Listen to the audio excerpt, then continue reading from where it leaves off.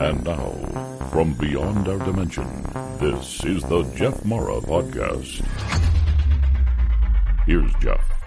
My guest is Natalie DeVette, international award-winning artist who has sold her work across the world since 1996. Natalie survived an attack in 1999, and during the ordeal, she had several out-of-body experiences and later discovered that her incident was considered a near-death experience by researchers. Natalie, thank you for being our podcast guest, and welcome. Thanks, Jeff. Thanks so much for inviting me. I really appreciate it, and I hope everybody who says this is their bedtime story enjoys the story. As Jeff said, my NDE was an attack, and because it was extremely violent, I don't want to talk about it. I don't want to elaborate on it. I want to try and focus on the spiritual aspects of what happened in that incident when I had the out-of-body experience. But in order to do that, I feel that you need to understand my frame of reference, because everybody comes into their near-death experience with a frame of reference, whether they are religious or Hindu or spiritualist or into metaphysics or whatever. They all go into their experience with a measure of understanding. So my NDE was classified a religious NDE because of references to Jesus. But I do not view myself as religious.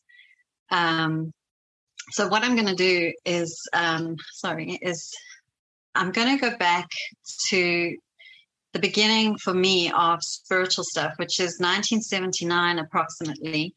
I had what is termed in Christianity an open vision. So when Stephen was being stoned, he saw Jesus. Jesus was revealed to him, and that would be considered an open vision where you see into the spiritual realm. So another way of explaining that is if you're in a planetarium and they're shining the dark sky onto the roof, and you look up and you feel like you are in the outside, you're looking at the stars. But then if you can imagine sort of like a hologram around you and you're actually inside that hologram, or if it was a movie, you would be inside the screen in that movie. So that's kind of what an open vision is like. You are interacting with this vision and you're in it.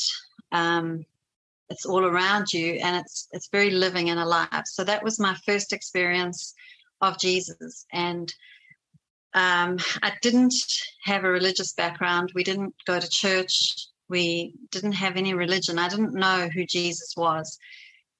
This was before I started school, where we were taught a little bit about the Bible, and we used to have prayer at school and that sort of thing. But this happened before I knew who Jesus was.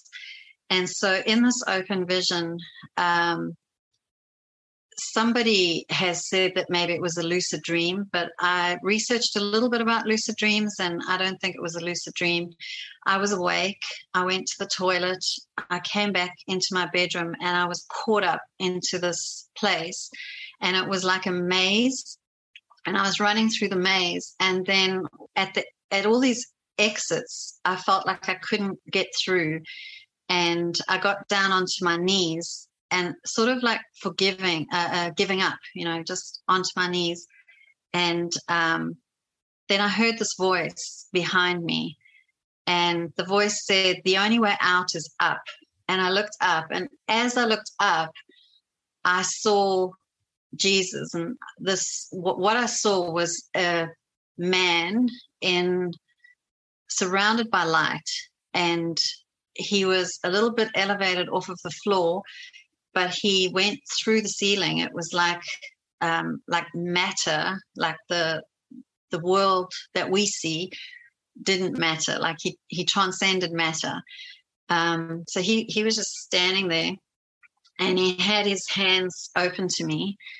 And I thought at first that it was like a still picture, when people talk about a vision, I imagined that they spoke about a still picture.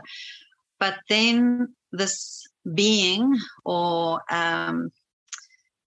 this entity or whatever you wish to call it moved and smiled at me, and I knew that it was a living, moving being, and it wasn't just a still picture. So at that exact moment when I looked up, my spirit, if you break your body into three parts, the body, the soul, and the spirit, if the body is this physical plaything that just dies, and the soul is my personality, and my spirit is the part that connects to the greater light, my spirit knew who this being was. So my soul didn't know, but my spirit knew. And so out of my mouth, I said, Jesus. And then my ears were like, oh, is that who it is? And I also got quite a fright because my sister was in my bedroom. We shared a bedroom. And so I looked across to her quickly to make sure that, I hadn't woken her up, because here I am going, Jesus, And, but my soul went, oh, who's that? And then I went to sleep, and I woke up the next morning, and I went to my father and I said to him, who's Jesus?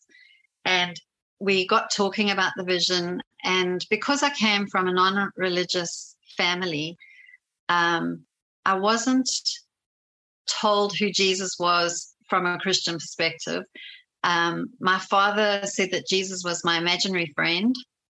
And for the next 20 years, I spoke to my imaginary friend. And to me, he's not my imaginary friend. To me, he's just living and real, and he's a person who I just spoke to. So I wrote notes here just to make sure that I don't go too much off track. Okay, so the thing that I really struggled with this was the Jesus that I saw had dark hair, a dark beard, dark moustache, and dark eyes, brown eyes. And the Jesus that I was being presented with in school, in the artwork and the pictures and all this kind of stuff, was this blonde, skinny guy who looked frail and he had blue eyes. And I was like, I don't know who that is because he wasn't the Jesus that I had seen or that my spirit knew. The Jesus that I had seen was strong, and he had big hands, he had strong hands. And I painted a picture, which I will share because I'm an artist, so I speak through my art. I think you can see that. Yeah. So that was kind of my Jesus, was this Jewish Jesus, but I didn't know that he was a Jewish Jesus. And then my path of trying to discover him was so I didn't have a church. I didn't go to church, but in school we were told about Jesus, and so I said to my parents that I wanted to go to a church, and they'd got married in the Baptist church, so they said that I could go there, and I went there. And I started hearing about the Father, the Son, and the Holy Spirit. And I said, they're always praying to the Father and the Son. And I said, well, what about the Holy Spirit? And the minister said to me, no, we don't talk about the Holy Spirit. And I said, why? And he said, because we're scared of the power. And that just frustrated me. So I wanted to know more about the Holy Spirit. And I wanted to know more about Jesus, like the Jewish Jesus. And I felt like I wasn't really finding him. They were talking about Jesus, but it was kind of like, is this another Jesus? And so along the way, my dad had a lot of different books in our house. He used to get them from clients. So we had the meaning of the Quran. we had the Book of Mormon, we had philosophical books, Theological Society, metaphysics, astrology. We had a lot of books. And so I was allowed to read them and look at them, but I didn't really enjoy reading. But I could look at them with no, there wasn't that Christian, don't read those books, it was fine. I could read them. So I went on a journey of discovering the 5 major religions, which is Judaism, Christianity, Islam, Buddhism, and Hinduism, and questioning them. And what I found was that Jesus was recognized in, like, for example, in the Quran, he's in the Quran, and in Judaism, he's seen as the false Messiah, and in Christianity, he's seen as God. But then there's some sects in Christianity that don't see him as divine. They see him as just a man. And so I was discovering him, and it felt like the place where I found out the most about him was in the Gospels, Matthew, Mark, Luke, and John, where the men are talking about Jesus and they speak about his life from beginning to end. And so reading the Gospels in harmony, where they like overlap each other and tell the same stories, made the most sense. And because I struggled to read, I was actually, I was born with a bit of deafness in my ear. And so I struggled to comprehend sounds when I was young. My family teased me that I used to say, "And dem des mord," because that's what I was hearing was dem des instead of "and then there is." So, so I struggled to learn how to read. But then I had a lot of Christians telling me that I needed Jesus. And I couldn't understand because I had Jesus. He was my imaginary friend. So then one day I met this young girl who invited me to her church, and their church had all the stuff about the Holy Spirit and speaking in tongues and the baptism in the Holy Spirit. And so I went to this church, and at first I just thought they were really weird. But then I realized that this is what I'd been saying, like, I want to know more about the Holy Spirit. And it was like, trust your journey. You being led on this path, you're being shown things, like, trust your journey. So I got involved with this church, and I got what is called the baptism of the Holy Spirit. We all spirit-filled, believing in and receiving, things like speaking in tongues and that sort of thing. And for me, that makes a lot of sense because on my looking into Judaism and all of that, there was a measure of Kabbalah, and I'm going to get back to that. But Kabbalah is Jewish mysticism, and the stuff with the Holy Spirit was Christian mysticism. And so the thing that I was discovering was that the Baptist church where I'd come from was what they call a fundamental church, or the cessationalists, which I say cessationalists, because they believe that the gifts of the Holy Spirit have ceased and that it was just there for the time of the 12 disciples, and now it's not here for today. And the people that believe in the things of the Holy Spirit believe that it is for today. And so my belief is Jesus said he was going to send the Holy Spirit, and he said, and he will be with you forever. He didn't say, I'm going to send the Holy Spirit, and then when those 12 die, I'm going to just take him back.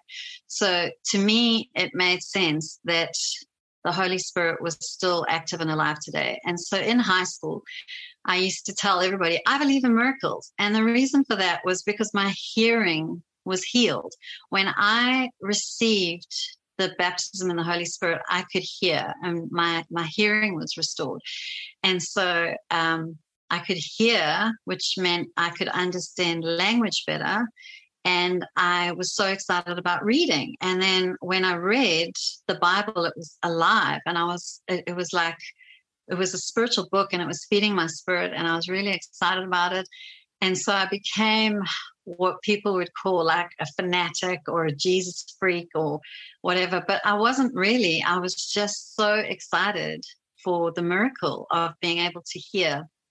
And, like I knew, I used to say, I believe in miracles. And so a little friend at school was ridiculing me, and they gave me a little badge. And it said, I believe in miracles. And they were mocking me and saying, oh, here's a little badge for you. And I wore it with pride. I was so like, yes, I do. I'm healed, So I was really excited about that. And so my journey was where Jesus turned the water into wine. Mary said to the servants, do whatever he tells you to do. And that was my life. I used to just do whatever he told me to do, no matter how stupid it sounded or outrageous, because I would hear him, he would talk to me, and I would just do whatever he told me to do. So he would tell me things like he wanted to heal somebody, and then I would go and I would talk to that person and they'd get healed. And I used to have dreams, and then I would tell people what I dreamt. There was a girl in primary school that told me years later on Facebook that I had said to her, oh, you're coming back to, I know you're leaving the school, but you're going to come back to the school because I had a dream. But I used to say I had a dream, but I didn't want to tell people, actually, sometimes I see visions because people will think you're a bit crazy. So I used to just call it a dream. And I said to her, no, you're coming back to school. And she did come back to the school. And she said years later on Facebook, she said, that stayed with me for forever, that you said I would come back, and I came back. And so there were many things like that. I prophesied. Okay, so in Christianity, it's called prophecy. So I prophesied my dad's dying, and I told my mother he's got 5 years left to live. And of course, my mother was upset, but she treasured him for those 5 years, and he died of cancer. But God had told me, he gave me a verse, and he said, give this verse to your dad, and if he rejects it, he will die. And I gave my dad the verse, and he said, oh, take your religion. I was like, it's not religion. Jesus is not religion. Jesus is Jesus. Anyway, and so I knew that he was going to go. And before he died, he actually did accept Jesus. And I don't know how. It wasn't with me. I didn't talk to him. But I remember walking in to the house, and I see things in people's faces. I see like the movie The Devil's Advocate, where you see things crawling under the skin. I see that sometimes. And so on my dad, there was this veil across his eyes. And I walked into the house, and it was gone. And I said to him, it's gone. And he said, what's gone? And I said, you know, it's gone. The not knowing or whatever, the veil is gone. Like you've got that, you don't have that veil anymore. And then I noticed that he had a Bible next to his bed, and there was a minister who lived next door, and the minister used to come and read to him and talk to him about the Bible. So it was really interesting how my whole life he had rejected that, but right at the end, you could see that he had come to a different understanding of stuff. So another thing that happened during this time of being baptized in the Holy Spirit and going to this church that embraced those things was seeing more open visions. And one of the open visions was, the one that Jesus, I think, wants me to share with you is the one about his cross. So I had been really obsessed with understanding the crucifixion. I didn't understand it, and why did he have to be crucified? So and so one day I said to him, I really want to understand the crucifixion. And I was slain in the spirit, or lying down on the ground, and I saw this piece of wood, and it was really rough, and it was about 10 centimeters by 2 centimeters. And I was looking at this piece of wood, and I was thinking, what are you trying to show me? Is this my heart? Have I got like such a hard heart? And I didn't know what it was. And then I was looking at it, and it was really, really, really rough, like not sandpapered or was terrible. It was like had splints of wood, you know. And so then he said to me, "This is from my cross." And I just burst out crying, because suddenly I had this like, whoa, you know, that cross was sticking into your back, and that's not nice. You know, this was before the Passion movie, and obviously the Passion movie gives us a much clearer understanding of the reality of the cross. But at that point, the only thing I'd seen about the cross was these little statues in churches, which make him look anemic and skinny. But I hadn't really recognized the pain. And so I cried. And then he said, "You can't handle 10 centimeters of my cross. You're not going to be able to handle seeing and understanding the crucifixion." So I was happy with that. That was enough information. I didn't need to know more. And many years passed, and I got a lot older when I saw the Passion movie, and that was okay because I was older. So in my open visions, one of the visions that I had, which was really beautiful, was during a worship. We were just worshiping, we were just singing songs. He showed me what was going on in the spiritual realm, and there were angels all around the ceiling. And as they were worshiping him, I call it sparkle dust, but there was this like sparkle dust that was coming off of their wings as they were singing. Their wings were making music, and their voices and their wings. I don't know if that makes sense. And so this dust was like collecting, and it was collecting in the sort of like that same thing about the Jesus vision right at the beginning, where it transcends the natural. It's like in the natural, but it's not in the natural. It's like another realm. So it was there, but it was like gathering on the roof of this church building. And then in the natural, you could see this cloud coming down over, like, I don't know, maybe some people couldn't see it. I don't know, but I could see that. So this cloud came down. And then years later, I heard people speaking about, sorry, bump the table here, speaking about the glory cloud. And so I started understanding that this first vision that I had, the shining light around him, was his glory. And in time, I would call that the Shekinah glory, or the visible glory of God. And so that was my understanding, or my frame of reference, that I went into the armed robbery with. So we called it an armed robbery in South Africa, but in South Africa, the terminology was played down because things were pretty bad in the 90s. And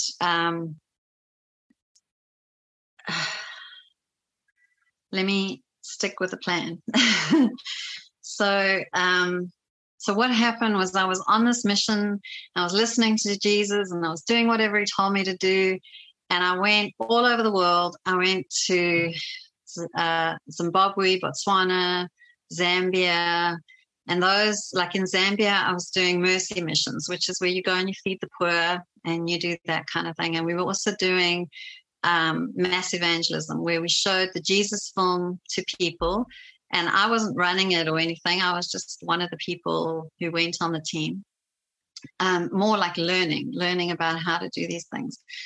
And then I went back to South Africa, and I was working part-time. So I'd studied in secretarial college, and I was taking on secretarial jobs and bookkeeping and admin jobs. And then I would leave again, and I'd go on the next trip. And so I would work part-time, fulfilling like short-term assignments, and then I would go on trips. And then the Lord was talking to me about going to Hawaii. And as a South African, going to Hawaii is kind of like, as a South African 20-year-old, it's like, what?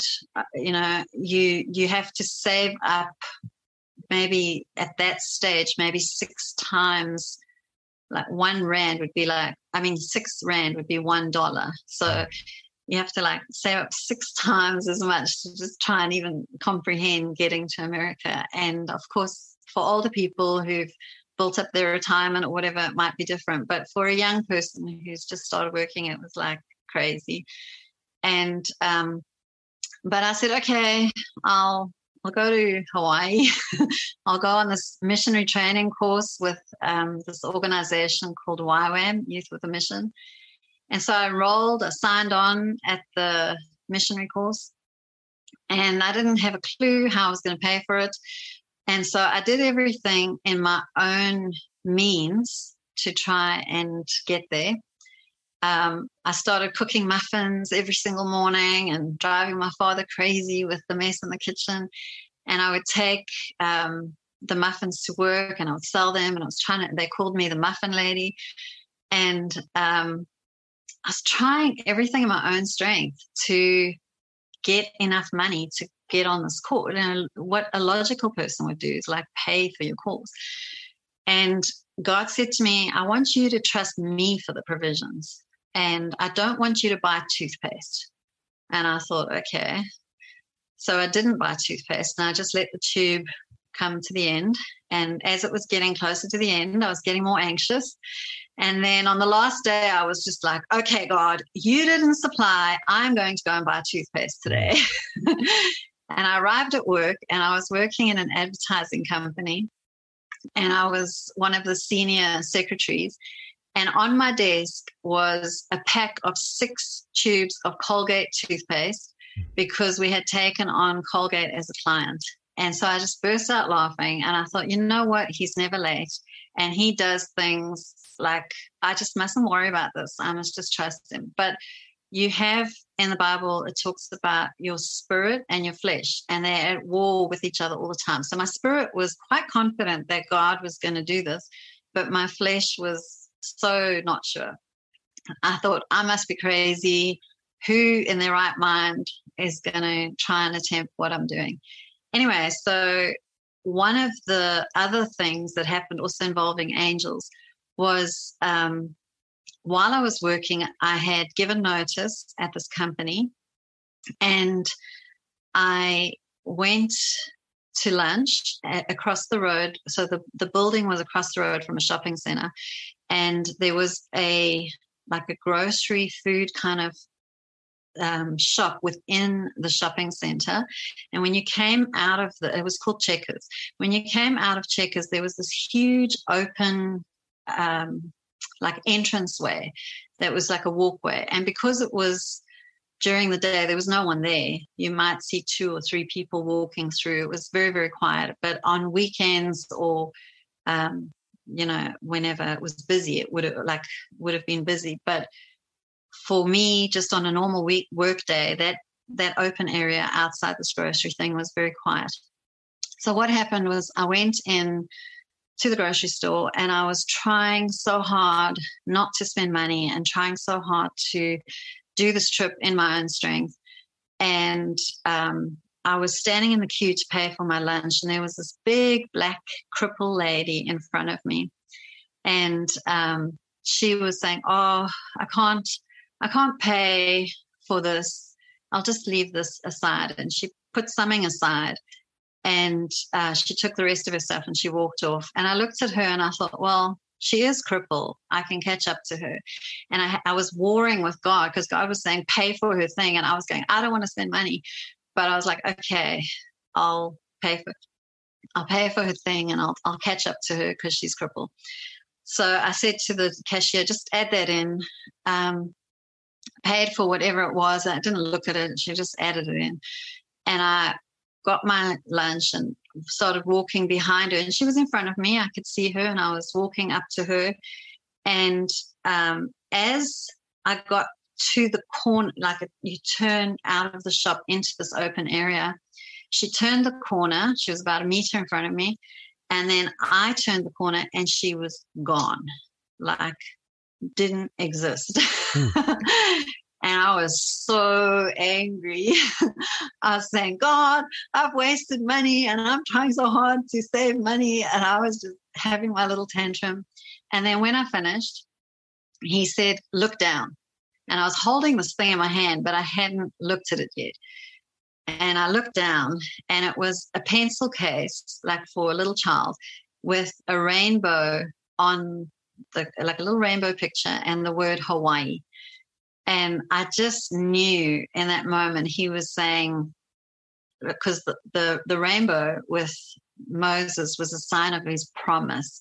And Hawaii was God saying, I'm going to take you to Hawaii. And it was like, I promise you, I'm going to take you to Hawaii. So it was just like, wow, God, and I just started laughing. And I said, I'm so sorry. I'm so sorry that I had such a bad attitude. I'm so sorry that I was angry at you, and you know better. And, I mustn't worry about money. Like, you're going to sort this out. Anyway, so then all my muffin money, I went and bought myself a suitcase. And I was getting ready now. I've got my suitcase to go. And my house was broken. Well, I stayed in a garden cottage on my parents' property.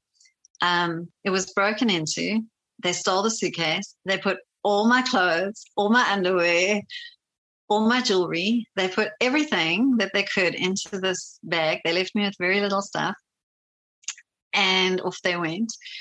And I was like, right, okay. So now not only am I crazy and I'm going around the world with no money, no suitcase, no clothes. I've seen angels. I'm telling people, like, I've seen angels and they're disappearing in front of me. God's taking me to Hawaii. I've got this pencil case, don't you believe me? So of course I look like a complete idiot. And so the thing was that I knew God was going to do it. I didn't know how he was going to do it. And the Bible says that we walk by faith and not by sight. And so for me, it was a major, major learning thing about stepping out of this realm and stepping into the spiritual realm and living there. And in a lot of people's near-death experiences and people that have been on here, they talk about manifesting. And so if I had to use the word manifesting, I would say, like, I had to manifest Hawaii. I had to manifest the airplane ticket. And in Christian terminology, it would be walk by faith and not by sight, and receive it by faith. And so I had to learn a lot about how to do that. But to cut a long story short, I ended up in Hawaii. I saw more angels. I didn't have an airplane ticket, but at the boarding pass, I got a boarding pass, which God sorted out and everything. And the things that I've spoken about, I haven't spoken about this in my book, the angels in the ceiling, but the Jesus vision that I saw when I was younger, and the whole trip, going to Hawaii, going to Israel, going to Amsterdam, the supernatural provision, the angels, the no airplane ticket, and just going, and God's providing in the 11th hour and all that kind of stuff. I wrote my story in my book, Discovering an Artist. So it's not specifically a near-death book. There is a chapter, just chapter 13, I called it Unlucky 13, which talks about the near-death experience. Because to me, living in South Africa, it was just something that you live through, get over, and carry on. And after the experience, I carried on. I still lived in South Africa for another 7 years. The reason why we left was completely unrelated to the near-death experience. But what happened with the near-death experience, the part that I want to highlight was because I had this frame of reference, 20 years of knowing who Jesus was, struggling with not understanding the Christian Jesus and the Jewish Jesus and trying to put them together. but just talking to him. So I didn't have Christianity. I didn't have like religion and church and that sort of thing. But I read the Bible, and the Bible that I mostly went to is called the Tanakh. So it's the Jewish Bible, but it's written in Hebrew. So I had to get like an English translation of it, which came years later after the near-death experience. But the journey that I was on was basically learning to understand the different types of Bibles. So the Tanakh is the same as the Christian Old Testament, but the Book of Chronicles is at the end. It's about there's not much difference. And then the Torah is the same as the Pentateuch, or the Genesis, Exodus, Leviticus, Numbers, Deuteronomy, the books of Moses. So the Torah is the beginning of the Tanakh, or the beginning of the Old Testament. And then you get other books that Jewish people use, like the Talmud, which is a commentary, a rabbinical commentary. And so I didn't use that. I just focused on the Tanakh and the Torah. And so and the New Testament. So the Old Testament and the New Testament. So a Bible like this, which is the complete Jewish Bible, it's got the Old Testament and it's got the New Testament. So it would basically be like Messianic Jews, or Jews that believe that Jesus is the Messiah. So that was my frame of reference that I was coming from, like a Jewish Jesus. And then the experiences that I was having with Christians and Christianity and that sort of thing were leaving me very bitter. And I wrote this down. I said, I was so hurt by Christians who were full of self-righteousness, but that was before I saw my own self-righteousness. So I was really critical of them, and I was really angry. And I came back to South Africa after all these missionary trips and miracles and amazing things. And I had been to Israel. And in Israel, I went to Tzfat, which is the place where Kabbalah is. And I'd mostly been in Jerusalem. And in Jerusalem, you see a lot of religion. You've got all these people fighting, and like religiously fighting, like they all want to claim Jerusalem. And so it was just ugly, and I didn't like it, and I didn't want anything to do with religion. And I realized, I don't like this religious stuff, because all these religions just point you to their book, and I don't want to go to any specific book. I just want to get to know Jesus and spend time with Jesus. So at that stage, I even started saying the universal higher power. I was like, not even calling him Jesus. I was just like, there is something bigger than religion. There is something greater than all of this. And so I came back in South Africa with this attitude that so now you've got to try and imagine this, that I've been like this good little girl. I had some negative experiences happen in my life, but overall, I was quite a good little girl. So I decided I'm buying cigarettes, and I am going to just throw caution to the wind, and I'm not going to do any of these idealistic, good little Christian things. And I moved in with a guy, and it lasted for 2 weeks. So 2 weeks passed, and I was enjoying my freedom, rebellion, whatever you want to call it. And I thought, nah, it's not Christians that I don't like. It's that judgmental ugliness that can come from any religion. It's like it was something else that I didn't like. And I thought, no, Christians, I'm just as bad as a Christian. I'm just as self-righteous. So So I thought, no, I need to pull myself together. I need to get out of here. So there was a lady at work that had a garden cottage, and I said, yep, I'm going to move into there. And I told this guy, I'm moving out. I'm pulling myself together again and leaving you back to your life before I invaded it. And so I moved out, and I moved into this garden cottage at the beginning of February 1999.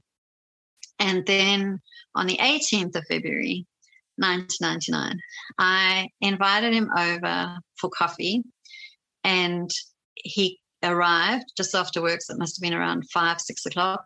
I think more like 5 o'clock. And I made him tea, and I made myself coffee. And in the Middle East, I'd been sitting on the floor quite a lot. And so in his house, I used to sit on the floor. And when he came to visit me, we sat on the floor. And a man walked into the house. And in South Africa, that's very normal. In Africa, it's very normal for someone to walk into your house and not to knock. And then they bow their head, and that is a greeting, and it's like hello, it's like, so it wasn't weird for me that this guy walked into the house. And my friend assumed that he was the gardener, but I didn't know who he was. He just was a stranger. And then he walked up to me, and he put his gun on my forehead. And he pulled the trigger. Well, actually, I shouldn't rush to that. He put his gun on my forehead, and he said, shh. And I screamed. And then he said, it's going to be okay. It'll be okay. And then he pulled the trigger. And so in this realm, on the earth realm, what happened was in a split second, I don't know, less than a split second. But I continued in normal time. So I left my body. I was instantly in the light. There was no tunnel or light at the end of the tunnel. I was completely in the light. And I knew that the light was Jesus. And when I look at the light, it's like that Shekinah glory thing that I was explaining in the beginning, that he is surrounded by light. And when you look at the light, you just see this ball of light, but then you see this figure coming out of the light, and he is in the light. He is the light. And so he was there. And my first thing was, Lord, have mercy, because I knew that I had just been so rebellious and so disgusting, and that I had made this choice to just be so whatever. And so that was my thing was, Lord, have mercy. And so I was on my knees. I wasn't looking at him, or I was just down on my knees and in that position of Lord, please have mercy. And he was talking to me. And so we had a conversation, and I didn't have a life review, or he just said I could come home. And I was because of all the spiritual things that had happened during my life, I had these promises about my husband and about children. And he had said that my husband's name would start with an R, and he had told me my daughter's name, and he told me the date I was going to get married. And he said he gave me the date, and he said it's a set date. And so I was talking to him, and I was saying, well, what about these things? What about the husband? What about this daughter that you told me about? What about the date, And so then the conversation continued, and a lot of people have said to me through the years, so for many years I didn't talk about this, but I started talking about this in 2020 when I wrote the book. So from 2020 until now, people have asked me, what was the conversation? What did you speak about? And I'm like, some things are personal. Some things are not for public. Some things are not for everybody. Some things are just like between you and your creator, you know. And so I share a little bit because it's relevant to the fact that I'm married and I've got children. But I just feel like, man, you know, like some people are so nosy, and it's great that they want to know about these things. But it's like, hey, I'm not going to tell you everything. So we had this conversation, and it felt like half an hour, just in normal time, just carrying on with time. And then he said that I could go back into my body. And well, he didn't say you can go back into your body. He said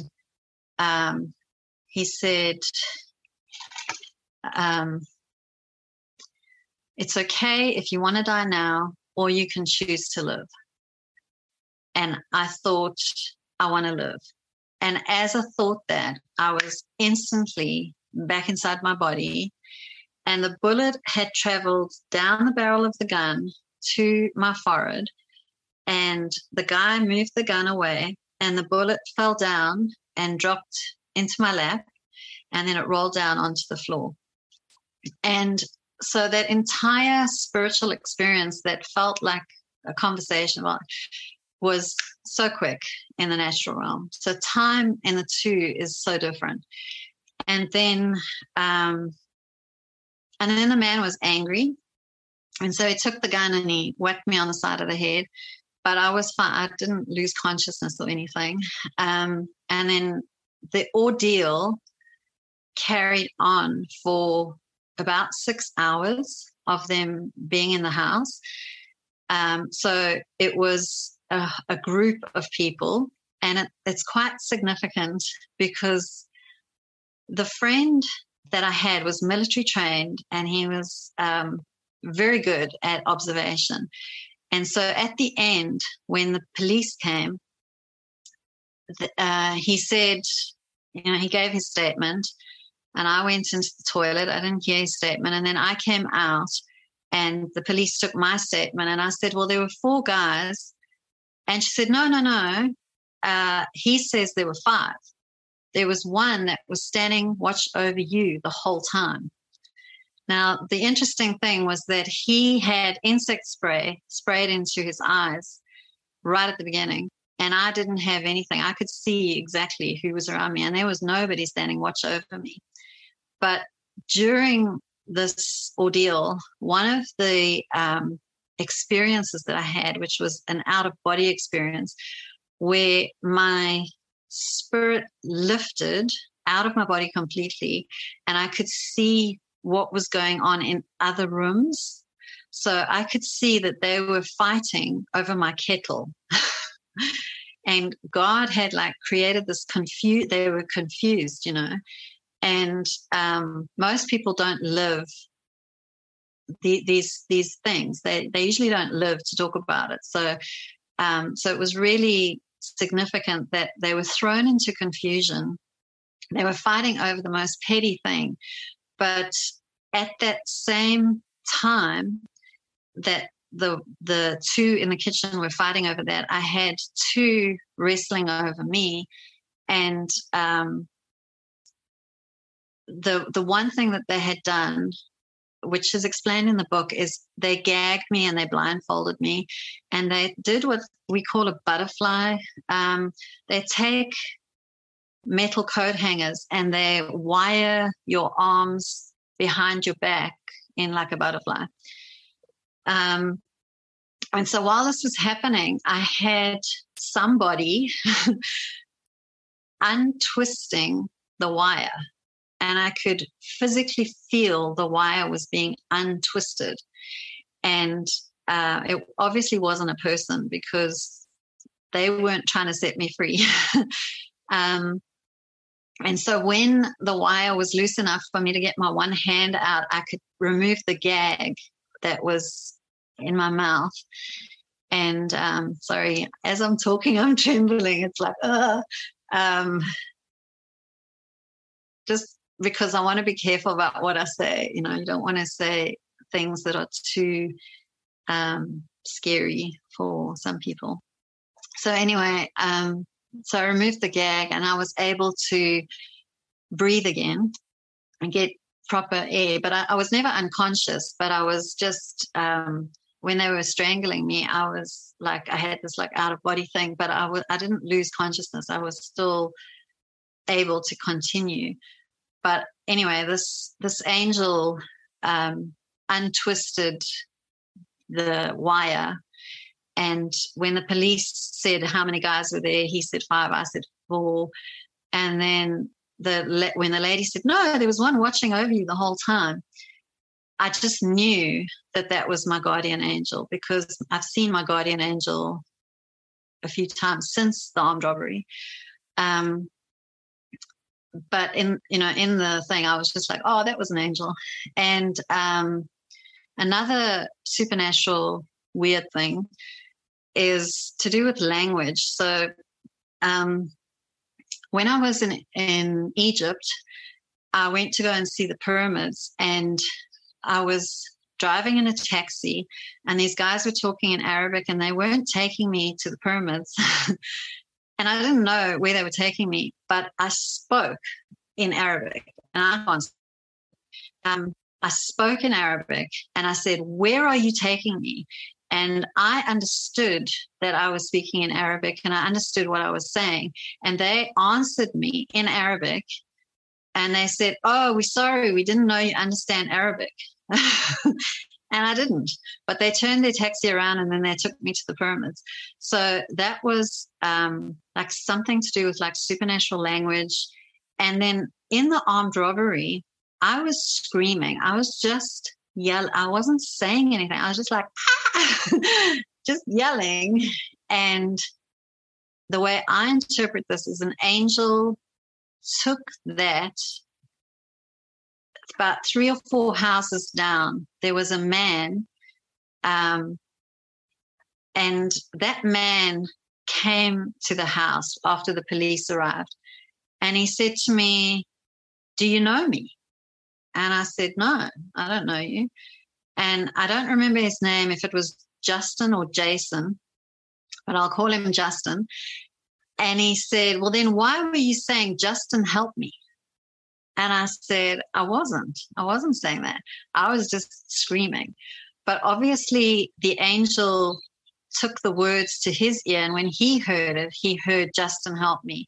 And he was the person who called the police. So right at the end, the way that this came to an end is they were trying to move me to another location. And then they decided that they were struggling. So they said they were each going to have a turn at invading my privacy, because we don't want words censored here. And so what happened was they decided, they said to my friend, we're just going to do this in front of you. And I was screaming, and the guy called the police, and the sirens came up the road. And so they were having second thoughts about what they were going to do. And then one of them was very determined. He was like, no, he's hanging around. He's going to get, he's going to do what he wanted to do. And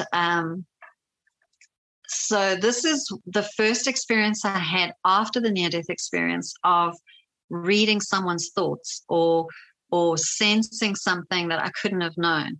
And so what happened was, before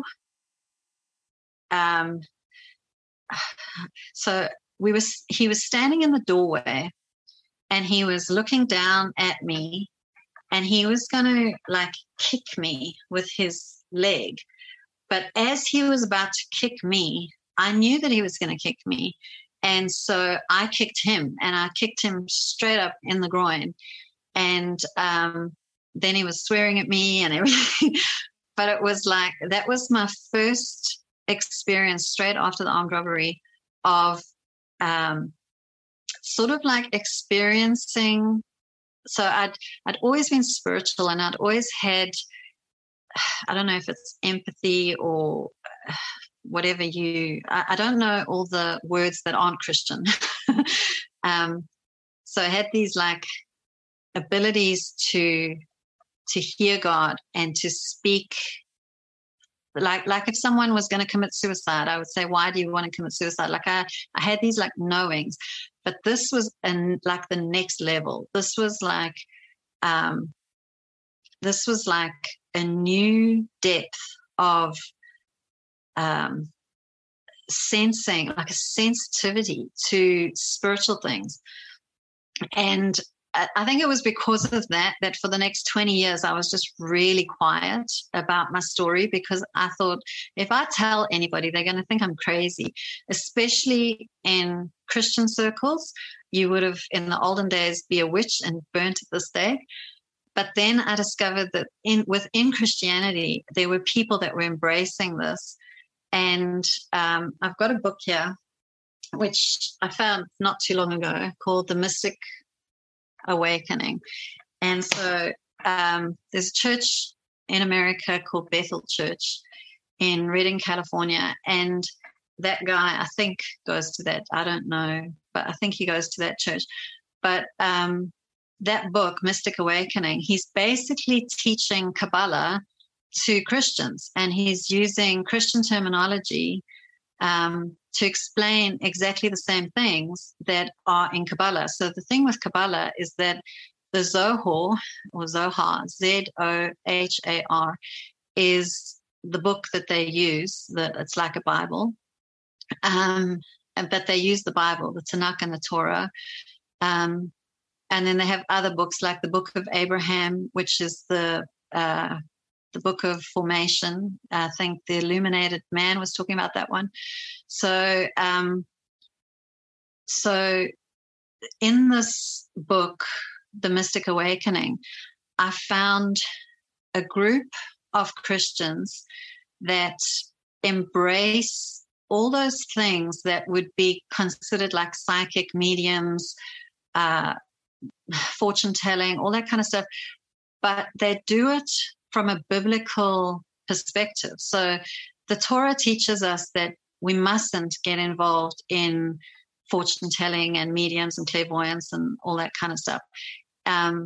But Jesus did things that are mystical Judaism, like walk on water and turn water into wine. And, he did the mystical things that are what I would call the things under the baptism of the Holy Spirit, like healing being for today and seeing those kind of things in today.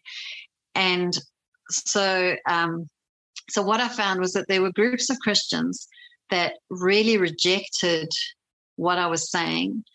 And they said, oh, you're a clairvoyant and you're a witch. And I had a lot of people tell me that I was a Christian witch.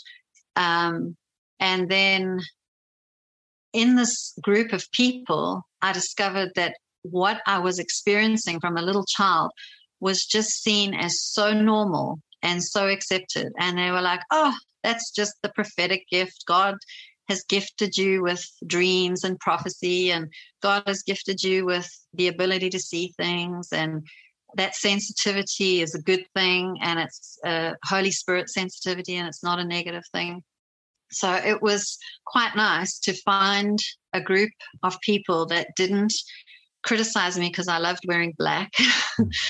As an artist, I like wearing black because it's like a white canvas, you have this plain palette to work with. So I enjoyed wearing black, and I had a lot of Christians tell me that made me a witch and evil and bad, and you mustn't wear black. And there was that thing of like the spiritual weirdness that I would look at people and I would say, like, as I say, the one with suicide, just meeting somebody and saying to them, well, why do you want to commit suicide? Just because I had that knowing, and then being able to help them and say, walk them through something. So that I don't know the other terminology for that. I don't know what that is. But those abilities that I had my whole life were not seen as bad and evil and things that I had to repent of. They were things that were seen as normal. And they kind of helped me to see the things in the Bible, like, well, look at Jesus walking on the water from that perspective, and I was like, yeah, that's pretty mystical, unusual, whatever, and so there was like this forging of Christianity, Judaism, Kabbalah, whatever, but I still wrestled with religion. So to me, religion it causes wars, and it's like, I don't know if it's just I don't know what it is, but my experience in Jerusalem was that it was a very negative thing. And so I didn't want anything to do with religion. So when people say to me, oh, your NED is a Christian NED and, you're just religious, I used to get so angry, and I used to be like, I'm not religious. And so I used to say that I'm spiritual but not religious. And then people started interpreting that into paganism and whatever. And I was like, with Kabbalah with a K is Jewish mysticism. And it's very much the Bible. It's very much the Torah and the Tanakh.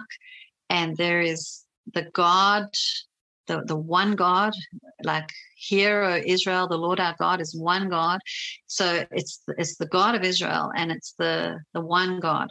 And then you've got Kabbalah with a Q, which is the occult and witchcraft and divination and all of that kind of stuff. And they use the Kabbalah tree, and they add, you can put the pentagram into the Kabbalah tree.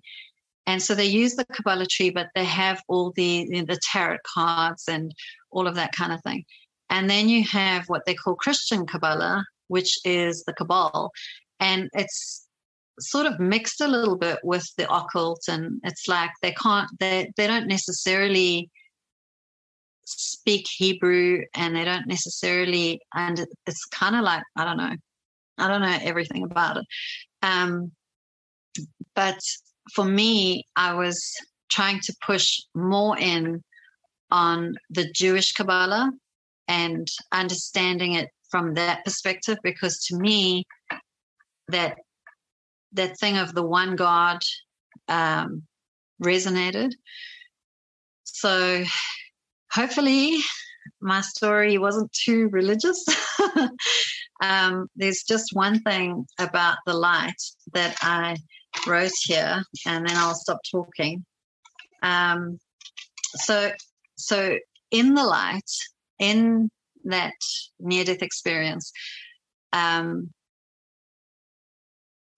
there was like a knowing, or a coming to understand stuff. So in the beginning, I had all this turmoil about the Jewish Jesus and the Christian Jesus and whatever. And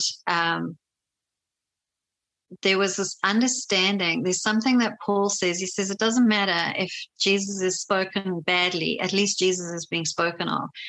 And so I had this understanding that it was like, it doesn't matter that the Christians are claiming him and, and the world sees him as the Christian God or whatever. It's like, it doesn't matter. He is who he is. And it was just this understanding in the light, like you get understanding.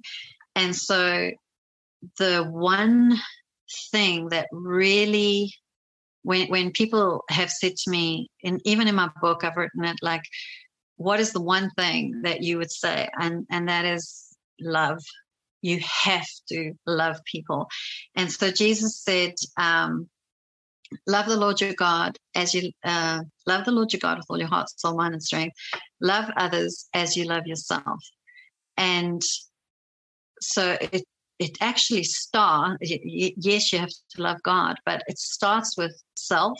You have to love yourself. You can't love other people if you don't love yourself.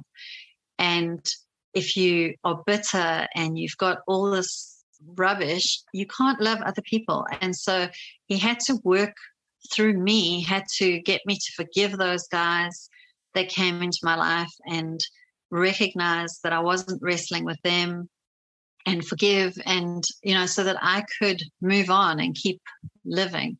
And so you have to, and you have to love your own ugliness, recognize it, and not say, oh, it doesn't exist. Like, recognize where you're a horrible person, recognize what you do that's ugly. And then if you love yourself and you can start loving other people and you love God, it's almost like an overflow.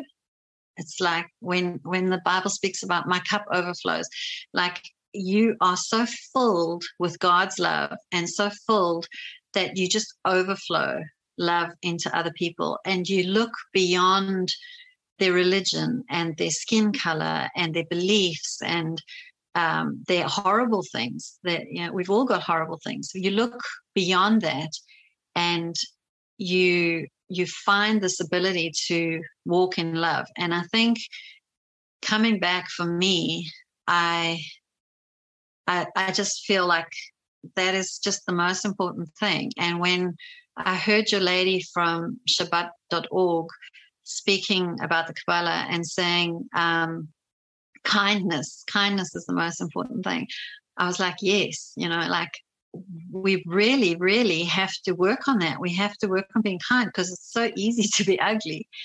And my dad used to have the saying when we were growing up, it's also in my book, but when we were growing up, he said, if you can't be kind, be quiet. And that was like the rule in our house. If you can't be kind, be quiet. And I think it's a good rule to live by. Like if you can't say something kind, rather just don't say anything. So that's probably it. I think I've healed a lot from the post-traumatic. The attack was very traumatic, and I had to go through a very long healing process. So I was stabbed multiple times, and so there was physical healing, but there was also emotional healing and being scared and overcoming fears and terror and stuff like that. And what I found when I tried to share my story originally in 2020 when I was writing the book was that as soon as I started trying to, like I would say, well, these guys came into my house. I was living in New Zealand, and I remember this lady saying, what? They came into your house? And I thought, oh my goodness, if you can't handle that, you will never be able to handle what they did, And so when I wrote the story, I tried really hard to keep it to show and not tell, to show, like, they strangled me, they stabbed me, they did certain things, but to not do it too graphic so that somebody could pick up the book and read it. But it's not the kind of story that I would give to a young person. I'd give it to an older person. But what has come out of that is I've often found myself in situations where somebody has not a South African crime, but like, for example, this one lady, her son was stabbed, and she was really, really tormented by that, and she was grieving it, and she was going over, like, replaying it in her head, and she was thinking how terrible it must be for her son.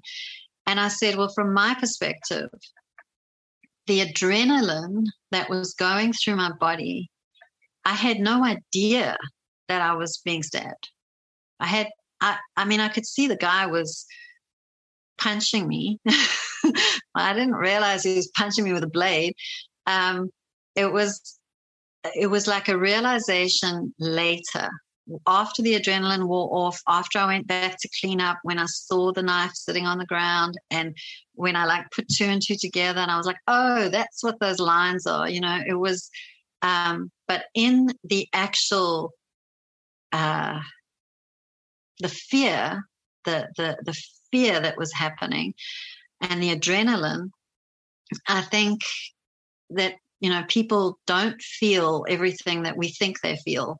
And I can't speak for everybody. Obviously, everybody has different experiences. But for me, to be able to say to people that have lost someone and they're really concerned that that person was hurting, or, that their experience was so terrible.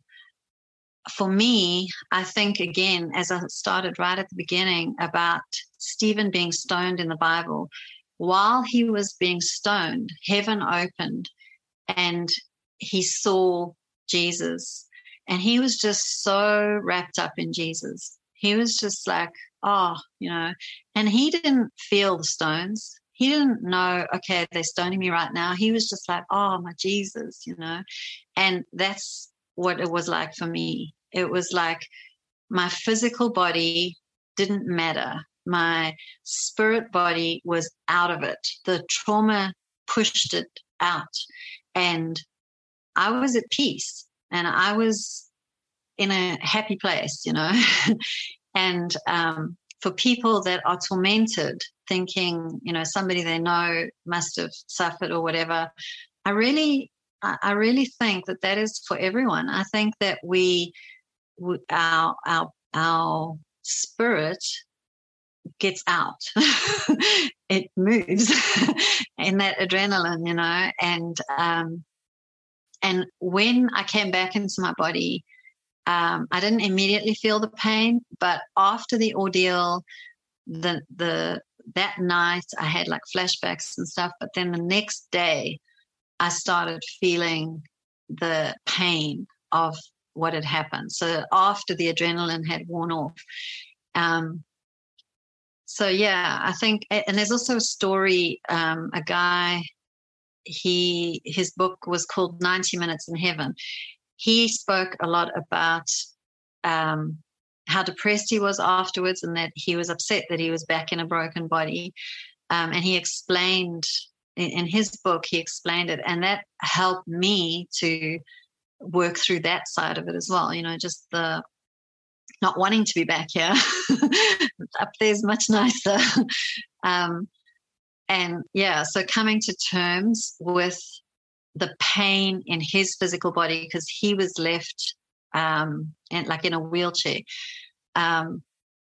But understanding that, and there's a lot of stories that I've heard where people actually see their wheelchair as a blessing, not, like for us, we're looking at it and we think, oh, well, God, like, why did you do that? But for those people, they go, well, actually, that was one of the best things that ever happened to me, or whatever. So, for me, I was very confident.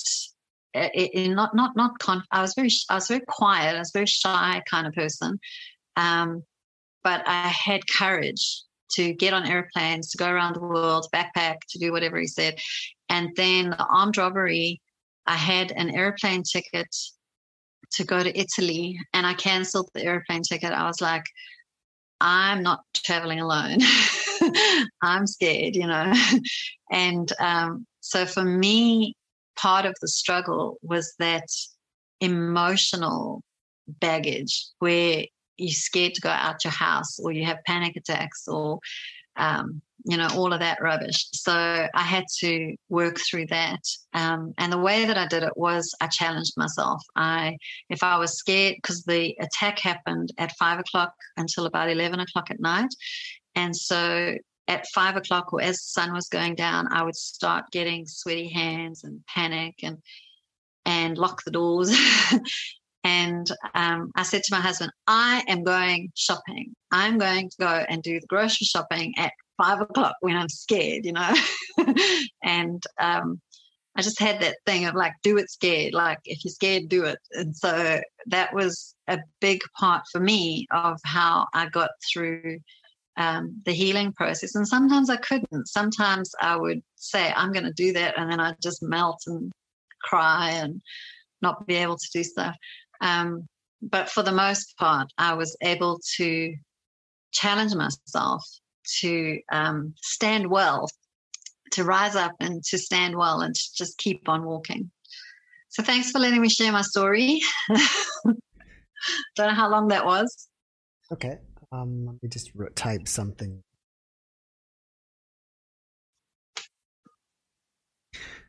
All right, you ready? Yes. Natalie, thank you for sharing your experience with us. Are you still in communication with Jesus today? Yes. When you communicate with Jesus, do you hear a male's voice speaking to you, or do you kind of hear it in your own voice? Okay. So I don't hear voices in my head. There is intuitive knowing, or things will stick out to me. Like if I read a scripture, it will stick out or stand out to me. Like last night, I was a bit nervous about coming and speaking because I have never done this. And so I was reading the children's Bible to my daughter, and there was a sentence and it said, God will be with me. And I was just like, yep, God will be with me. So he talks to me like that, like reassurance through, it could be through a billboard or through an advertisement, or it's not always through the Bible, but it'll be something. And I'll just be like, yep, I know he's talking to me. And another thing that's happened since the armed robbery was he gives me a heart every single day. So it'll be like, my kids will be spraying water and spraying the hose or something, and I'll look at the ground and there's a heart. Or my daughter will come to me with a chocolate and it's a heart, or she'll make a little Play-Doh heart, or something. I don't know. It's like he gives me a heart every single day, and it's from 1999 until now is 23 years. So 23 years every single day, Jesus gives me a heart, and I don't ask for it or look. It's like when it happens, I'm like, oh, thank you, So he just reassures me that he loves me, and I don't necessarily hear voices, but when he did speak to me, he's got a male voice, obviously. He speaks with very few words. He's not like me. He talks too much. And if you think of like a commander of an army or a military person, he's like that. Like he's very direct, and he speaks, but he commands. He's like, so when he said to me that I could come back into my body, he said, okay, but it will be a struggle. He was like, he told me, he knew, so I knew what to expect, but he was like direct and to the point. And when he speaks, he doesn't need a lot of words for you to understand what he is saying. He speaks very few words, but you know exactly what he's saying. Then the other thing that I have had is the audible voice of God. So the audible voice of God I heard before the armed robbery. When I went to Amsterdam, he said he wanted me to go to Amsterdam in 6 days, and he said Amsterdam in 6 days, and so that audible voice sounds like him, but I personally believe that it's because it sounds like it's behind you, sort of like next to you. So I think that is my guardian angel, because angels are messengers and they carry the message. And he is speaking the words that Jesus tells him to speak. So I've had that incident, which is in my book when I went to Amsterdam. And then an incident that's not in the book that happened more recently was in Brisbane. There was turmoil inside me about catching the train to go down to the airport or taking the car. And I was standing in the bathroom, and this person behind me said, you should take the car. And I thought it was my husband. And so I said, do you think so, honey? Because it was like that familiar voice, like you just know his voice, the sheep know his voice. So it was like this. And then I looked around, I went out the bathroom and looked into the bedroom, because it was an ensuite bathroom. and my husband wasn't in the bedroom. And I realized, I was like, oh, that wasn't my husband. That was, the other familiar voice. And, but that was very specific. And it was obviously important, whatever the reason was. He knew the reason, but it was obviously important enough to say, no, go in the car, take the car, don't take the train. So I have had the audible voice of God before the armed robbery. Has Jesus ever revealed to you anything that he thinks humanity should know? Love, definitely love. So he said that the greatest thing that we can do is love. And it was that the greatest commandment: love the Lord your God, love others as you love yourself. And he really showed me, people don't love themselves, and they have so much bitterness, and they make themselves sick, and they need to be walking in love. So yeah, he did. He definitely did. He was like, that is the greatest commandment. People need to be loving. Has the memory of your NDE itself, when you were with Jesus, faded over time, or is it still as real today as it was the day it happened? It's still as real today, and the vision from 1979 is still as real. That's why I was able to paint,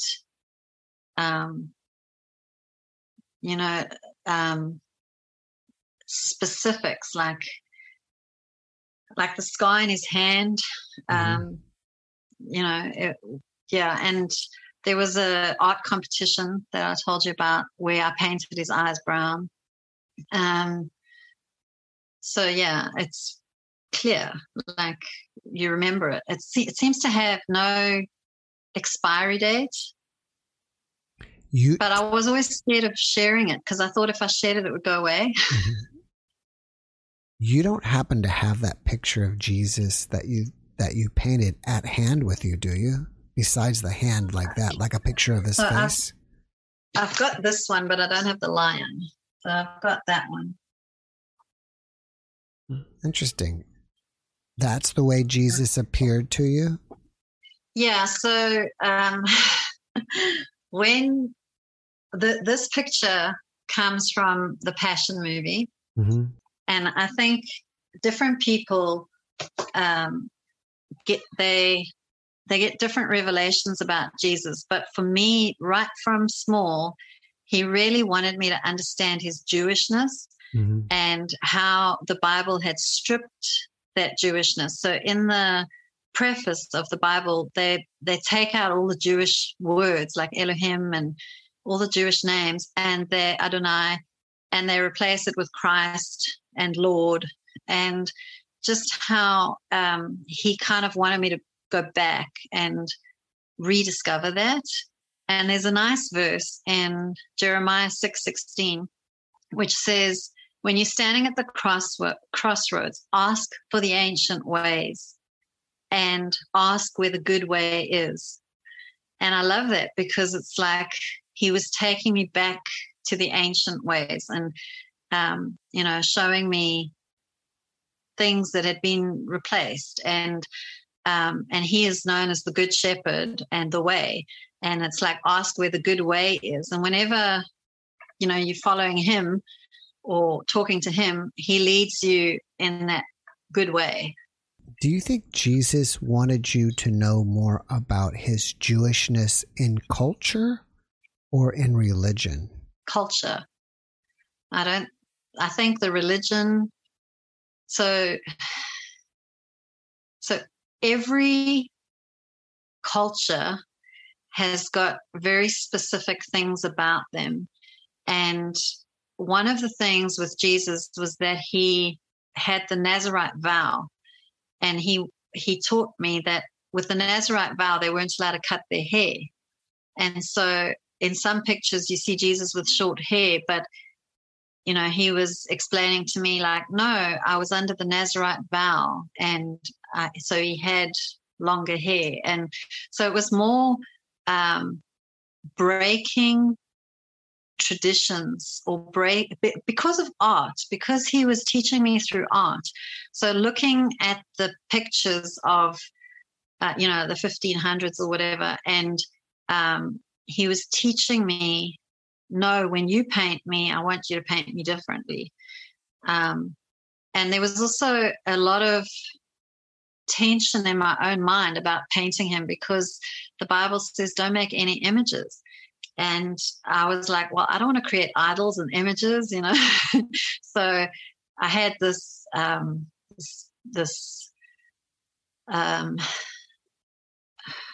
like war within myself about actually painting him. And then this one, he commissioned me to do it. And the crucifixion one, a church asked me to paint live at their church, because this is a new thing in churches where people paint.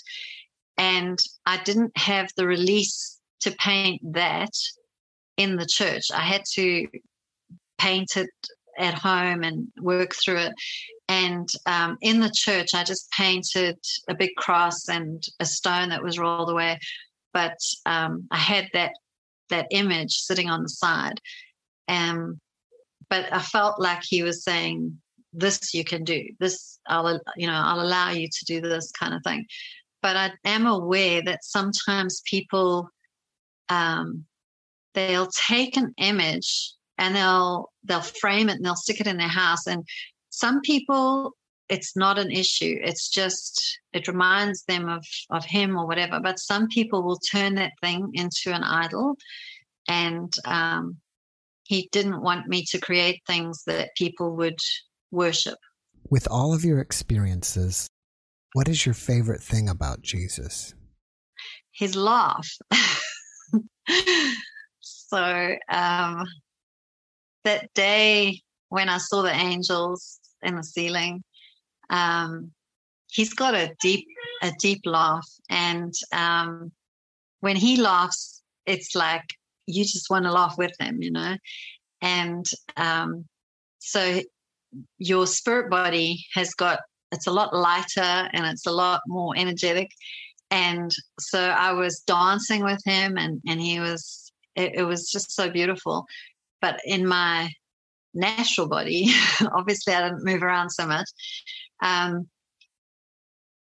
But that experience of his joy and his laughter, I don't think we laugh enough. The world's quite serious, especially where I've lived.